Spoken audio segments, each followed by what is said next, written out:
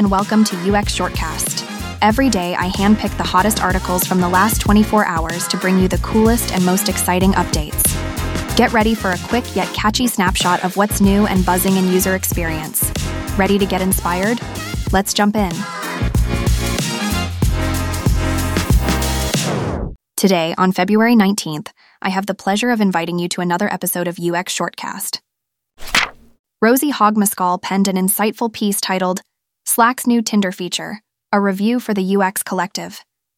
In the article, Rosie breaks down how Slack, which is like a supercharged email for workplaces, has been growing like wildfire, especially after Salesforce bought it for a boatload of cash. Customers keep spending more on it because it starts free, then hooks teams in, and before you know it, you're paying to keep your chat history. But Rosie points out there's a hitch. Slack, which is supposed to make work smoother, can actually be a pain with its constant barrage of messages and notifications. It's ironic because Slack claims to be all about boosting productivity, but sometimes it feels more like a distraction factory. The big puzzle Slack's trying to crack is helping folks stay in the loop without getting overwhelmed.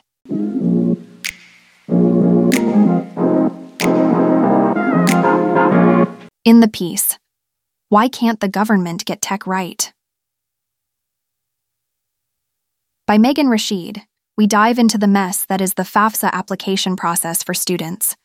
It's supposed to help them get financial aid for college, but it's been a nightmare. The government aimed to make it easier by linking it up with tax info, but they botched the launch.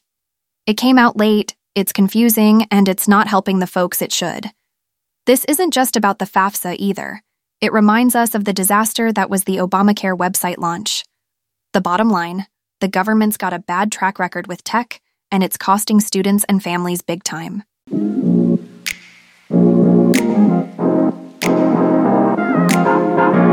Rita Kind Envy from UX Collective penned an intriguing piece titled, Can You Design a Masterpiece with AI? That delves into the intersection of art and technology.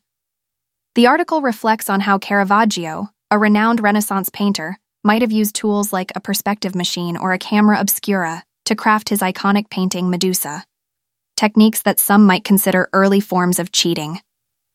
This comparison raises a question for modern creators. Can artificial intelligence help us create lasting works of art? The author suggests that while AI can indeed assist in the creative process, the debate on whether it can produce a timeless masterpiece is still open. It's a thought-provoking read that challenges our notions of artistry and the tools we use to achieve it.